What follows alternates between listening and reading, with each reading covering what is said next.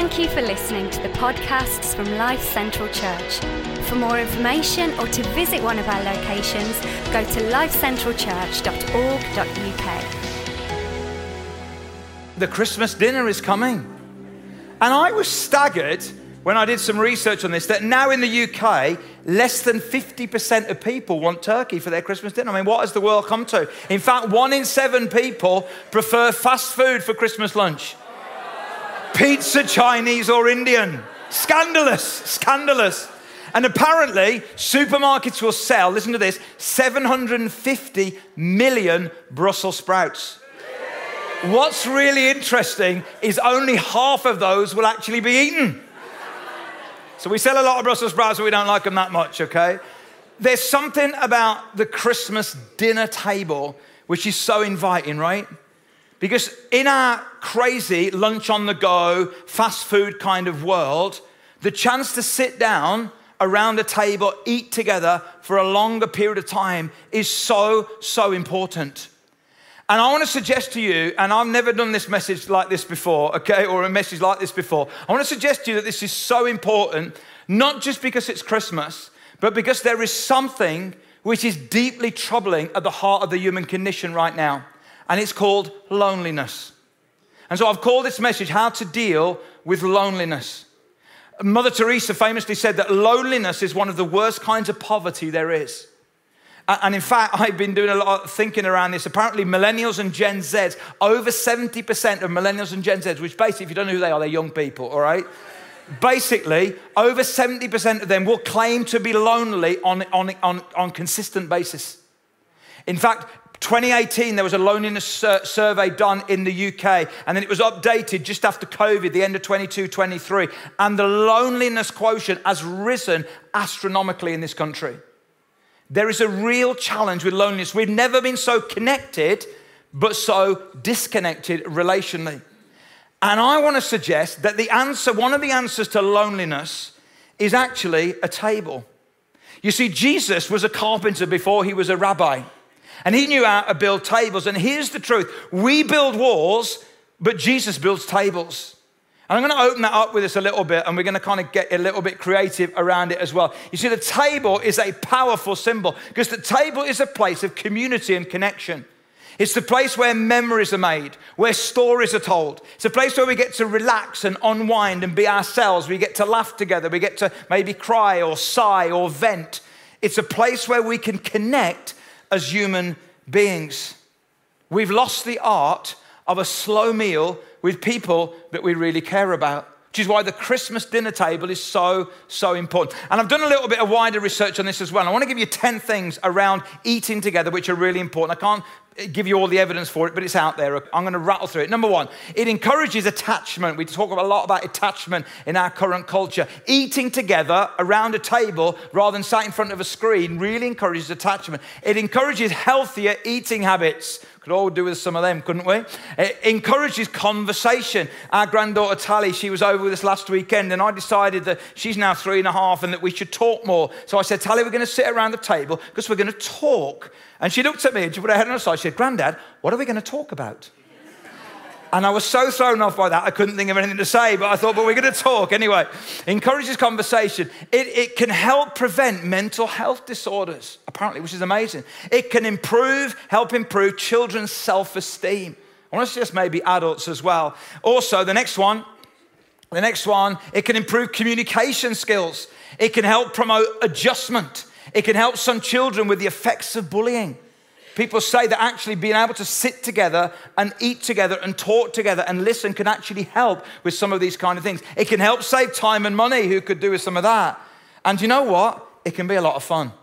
10 great reasons to eat together. So if you're not a person of faith, hopefully you've got something out of today's message already. Slow down, eat together. There's something important. Why do we insist on building walls between each other when Jesus was all about building tables? And when you look in the Bible, you can see how true this was. Because what Jesus did is he ate with people often that he cared about a lot. He often ate with them in a meal. In fact, N.T. Wright, who's a famous theologian and writer, he says this: when Jesus himself wanted to explain to his disciples what his forthcoming death was all about, he didn't give them a theory, he gave them a meal. And we're going to celebrate that meal today. At the end of our time together, we're going to take what we call communion. And communion was never meant to be a religious meal. It was a meal with Jesus and his friends. He was trying to explain to them about his forthcoming death and what would happen. And instead of sitting them down in a classroom and giving them a lecture, what he did was he gave them a meal. Jesus loves to build tables. But Jesus also sat around tables with people that religious people would never sit and eat with. You see, in Jesus' day, to sit around a table and eat with people was more than food. It was about relationship. It was about connection. It was about acceptance. It was about kind of value and respect. And Jesus would sit around a table and he would eat with what the Bible calls tax collectors and sinners. In other words, this category of people that were people that religious people didn't want to have anything to do with. But people who were nothing like Jesus liked Jesus. They were nothing like him, but they liked him. And he ate with people that were nothing like him because that's who Jesus was. He modeled for us something about how to deal with loneliness and separation in the human condition. But you know, Jesus also ate with the people who deserted him and who failed him the most. And so the day after, or the moment after when Jesus was resurrected from the dead, and if you remember the story, those of you that know the story, it's an Easter story, not a Christmas story. But you know, his disciples, the ones that were with him the most, they let him down the most as well. In fact, Peter, one of his closest, he denied him 3 times. And they all ran away. They deserted him. They ran away. And then when Jesus came back from the dead, he appeared on a beach. And Alison and I, a year or so ago, were there on that beach as we were listening to the story again in Israel and the power of that story. And the Bible says this in John 21. Jesus said to them, come and have breakfast. Isn't that beautiful? So in other words, Jesus didn't say to them, let me just tell you about how you messed up and how you let me down. You sit down and I'm going to give you a lecture and I'm going to give you 7 points of how you messed up. He said, why don't you come with me, gather around a little makeshift table on the beach and let's have a meal together. Jesus modeled this whole idea of coming around the table because that's where human connection is best expressed. And you know, God invites you and me to his table, not just Christmas dinner once a year, but every single day of our life. And I love this psalm, and one of our worship leaders led us through this psalm before you all came this morning when we gathered early this morning to prepare. And she led us through this psalm, and I love this verse. In Psalm 23, verse 5, you prepare a table before me in the presence of my enemies. You anoint my head with oil, my cup overflows. We're going to come back to that verse in a moment. But before we do that, I want you to come with me because we're going to come and sit at your Christmas dinner table, all right? Because the reality is that to come to God's table requires grace. We're going to talk about that a little bit today.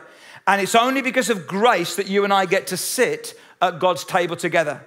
But how many of you know you and I are going to need some grace for people who are sat around your table this Christmas time, right?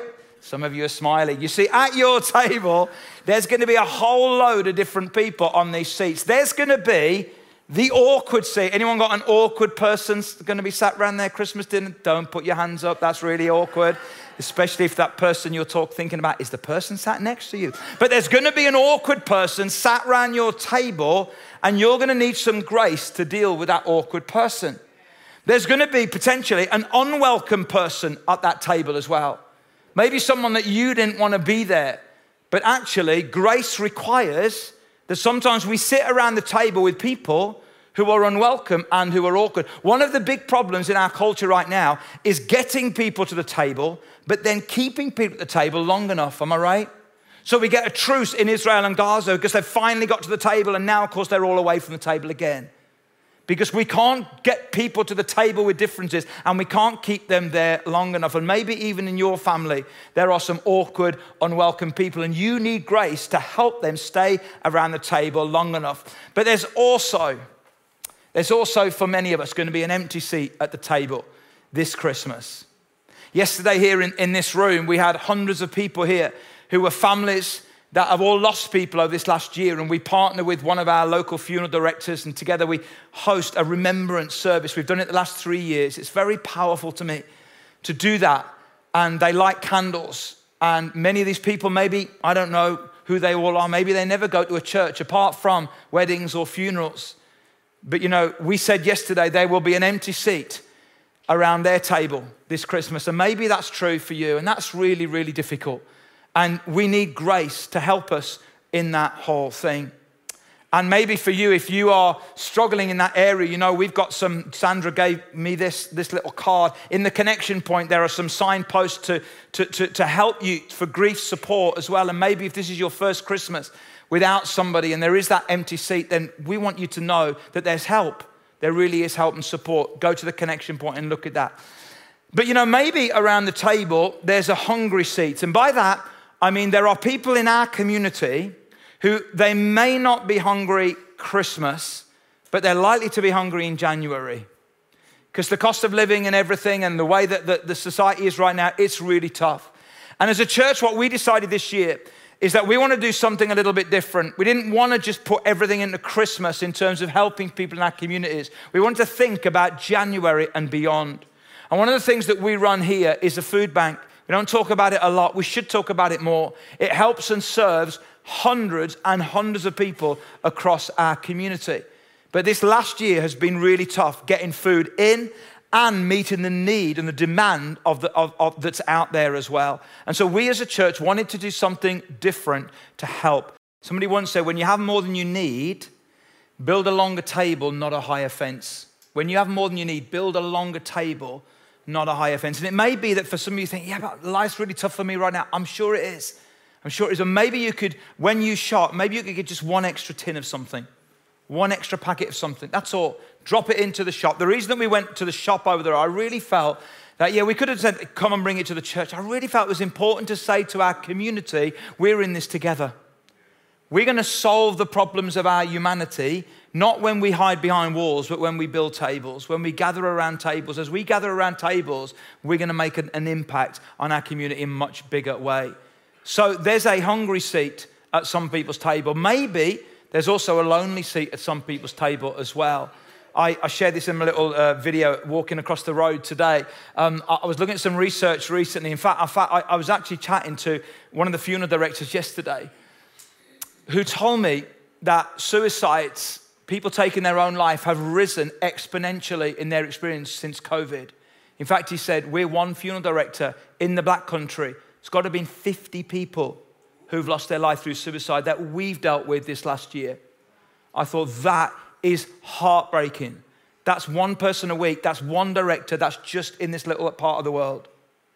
And when you think about this epidemic of loneliness, they say 870,000 people are likely to eat Christmas dinner on their own this year. Most of them are likely to be older adults. And I'm so grateful that there are people in this church who say, not on our watch, not on our watch. And so Sam and Hannah Hughes and many other families are giving up their Christmas day to do a massive meal over at the back to say, anybody of any age or background, if you find yourself on your own this Christmas, you're not going to be on your own. And so I want to say to you, if you know people or you're someone yourself and you thinking, that could be me this Christmas, don't let it be you this Christmas. Do all you can to be here. They're going to put on a great spread and we'd love to gather around some big tables together with you. Again, there's a way that you can sign up for that. Or if you know somebody, then why don't you encourage them and invite them into that? Don't let anybody be on their own this Christmas. So there's a whole load of seats around a table. There's unwelcome, there's unwanted, there's the missing seat, the empty seat, there's the hungry seat, there's the lonely seat. But then, amazingly enough, there's a reserved seat for you with your name on it. Isn't that amazing? Every single one of us have a reserved seat at the table of God. And let's go back to Psalm 23 where it says this. It says, you prepare a table before me in the presence of my enemies. You anoint my head with oil. My cup overflows. And when I discovered years ago what that little phrase, my cup overflows, means, it actually blew me away. I don't know what you think. What does it mean, my cup overflows? Well, here's what it means. In Bible days, okay, a king or a noble, when they're sat at a table, if they didn't want that person to be at the table any longer, they'd let their cup go empty. You've all done that for people around your house, haven't you? You've said to yourself, don't fill his glass up. Don't fill her glass up. We want them to leave now. But when David says, my cup overflows, what that literally means is this, that the king never lets my cup go empty. So much so that not only does he fill it up, but it overflows. It even covers the table. David's saying, this is how much God wants me at his table. He will never let my cup overflow. And that is true for you and for me. The problem is, many of us don't believe it. I want to tell you, there's a little mix this morning, a kind of like 2 or 3 messages in one, but I want to tell you a story. It's one of my favorite Old Testament stories. The Old Testament is the first part of the Bible, which can be a little bit confusing at times, okay? But one of the things about the Old Testament is often these real stories are what they call shadows or types of something that God has done in the new and he's doing right now in our life. And so I'm going to track through a little bit of an Old Testament story and bring out some things, because to me, this is the heart of grace. This is, I think, one of the finest stories of grace in the whole Bible. And it's a story of someone who came to the king's table, never to leave it again. It's my story, it's your story, and it's every single person on planet Earth's story if we let it be. So let's go. It's 2 Samuel chapter 9. And it says this, David asked, is there anyone still left of the house of Saul to whom I can show kindness for Jonathan's sake? Now let me give you a bit of context, okay? David, at this stage, is the king.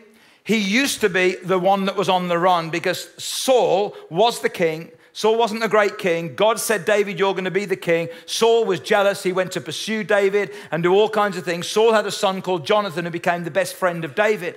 Okay, eventually, Saul and Jonathan both died on the battlefield. Now David is the king. And David one day says, is there anyone left of the house of Saul, related to Saul, that I can show kindness?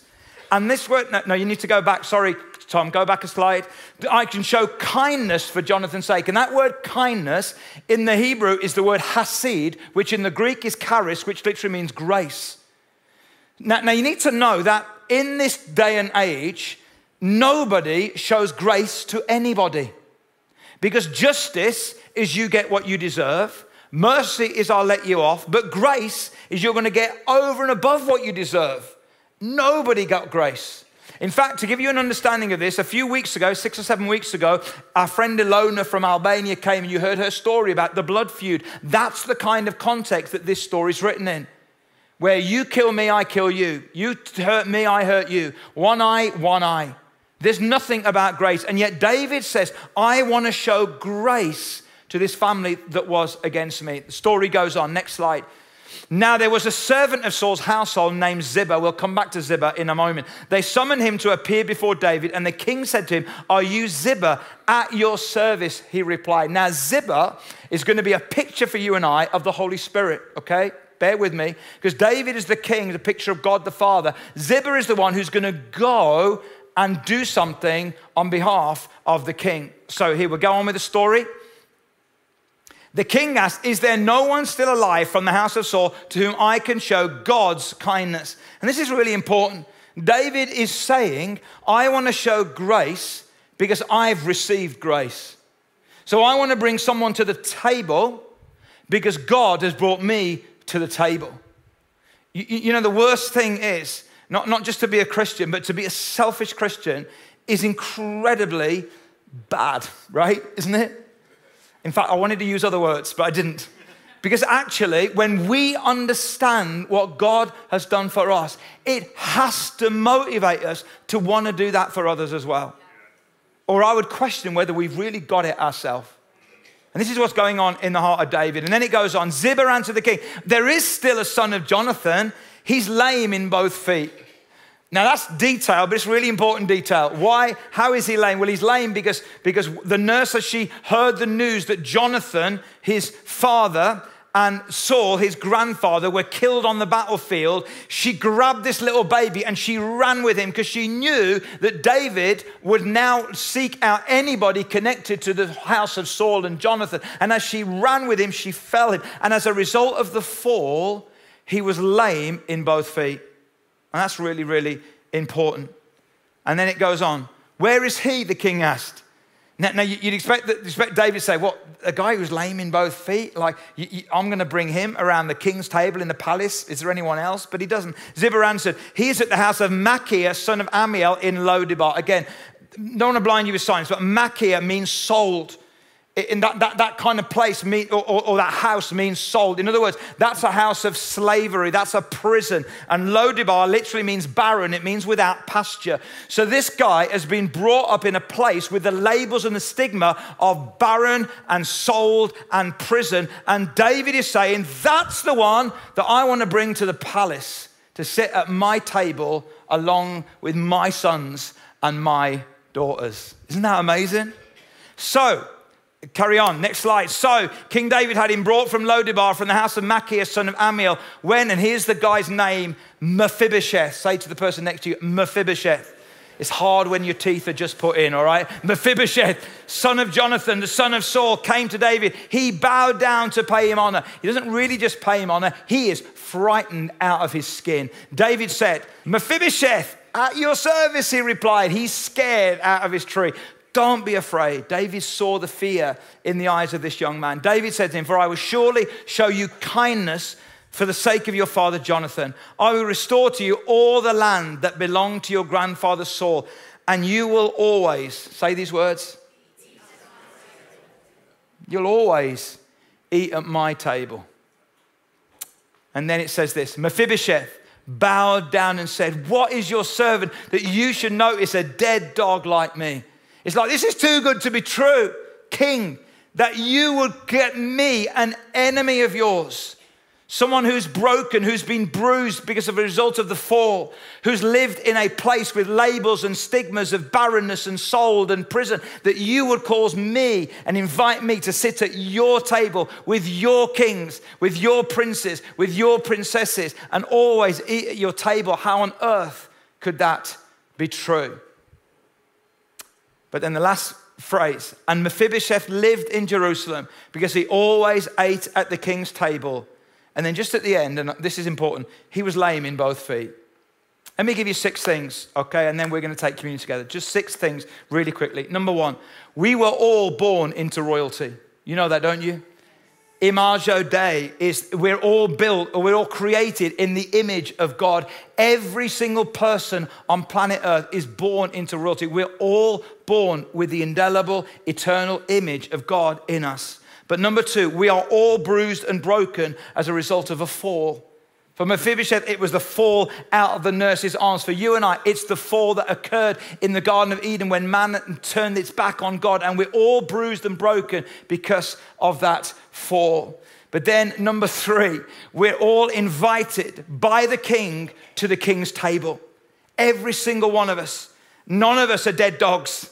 None of us are in barrenness. We've all been brought from prison to the palace, from barrenness to fullness, you know, from captivity to freedom. We're all invited at the king's table. But here's the thing, none of us can get to the table on our own. Ziba, a picture of the Holy Spirit, was the one who went and found Mephibosheth and brought him in. And that's exactly what the Spirit has done. And if you know God, if you have a relationship with God, then that's not just because you decided, it's because God by his Spirit enabled it to happen. And you might not be able to understand all that, but basically you don't confess that Jesus is Lord. You don't become a follower of God just because you chose, but because God has caused that to happen because of his Spirit at work. He sent his Ziba, his Spirit, and his Spirit brought you to the table. And here's the thing. You and I always now have a seat at the king's table, number 5. Isn't that good news? Not just at Christmas, but every single day of the year. But then I love this number 6. We all walk with a limp as a reminder of grace. And do you know what I love the most about this story? You can imagine, can't you? So like, here's David, okay? And you can just imagine Mephibosheth coming in and he's scraping and dragging his 2 lame feet across, maybe with a stick or a couple of sticks. And then there's like Solomon and Rehoboam and all of these other princes and princesses of David. And then when Mephibosheth comes in, what happens, he comes in, and as he sits and pulls his chair into the table, nobody sees his feet anymore. He's got his feet under the table. And so have you and me. Isn't that amazing? And so I want to say to you today, as we head in towards Christmas, let's make the most of the table that God has laid out for you and I. So what do we do with it? Now what? What do we do with all this? Now what? Well, I want to say two things that we need to do. Number one, we send an invitation. We send an invitation. And we've been talking a lot about that over these last few weeks because we've been invited and we've responded and we've come to the table. We don't want to be the only ones there. We want to send an invitation to others. So I want to ask you, who are you inviting this Christmas time? Who you invite? It's not too late, guys, to invite. It's really not. I've invited lots of people and many of them have said no. I hope some will say yes, but that's okay. I'm still going to keep inviting because my responsibility isn't for them to come. My responsibility is just to invite. But the other way that we invite others to the table is responding to maybe stuff to slay and getting involved, or maybe looking out in our communities or in our streets. And is there anyone that's likely to be on their own at Christmas? And don't let them be on their own. Send an invitation. Maybe bring them round your table, or if not, then bring them round our table at the back. Let the users look after them. They'll do a great job. Send an invitation. But secondly, respond to your invitation as well. Wouldn't it be tragic if this Christmas time we invited many others to feast around God's table, but we didn't enjoy God's table ourselves? Maybe you still feel separated. Maybe you still feel those labels and those stigmas. Maybe the result of that fall in your life, that bruise, that brokenness, and you can't almost believe or almost bring to almost like bring yourself to believe it's just too good to be true that God has invited you to pull up a seat at his table, but he absolutely has. And so I want us to pray for a moment, and then we're going to take communion. We're going to move around. So hostess, if you could move out right now, that would be great. And we're going to gather around the table. And I hope this gives you a little bit of imagery and language for this. Communion can often feel very religious or very like routine or ritualistic. It's never meant to be that. Jesus sat down and gathered his friends, gathered those who were bruised and broken. Sometimes he gathered his enemies as well, and he ate with them and he broke bread with them, because our loneliness will be dealt with not when we build walls, but when we build tables. Not when we build higher walls, but when we build longer tables. And when we stay at the table long enough with those who maybe we don't get on with that well, then maybe God could just do something quite beautiful and quite profound. Let me pray. Father, thank you so much for your invitation to us. Every single day of our life, you prepare a table before me, sometimes in the presence of our enemies. You anoint our head with oil and our cup overflows, because you always want us seated at your table. And so, Lord, in this Christmas season, I pray that many of us will pull up that seat again and enjoy the goodness. We will taste and see again that the Lord is good. But Lord, we won't just be there on our own. We'll invite others. We'll do all we can to help others find a seat at your table as well. In Jesus' name, amen.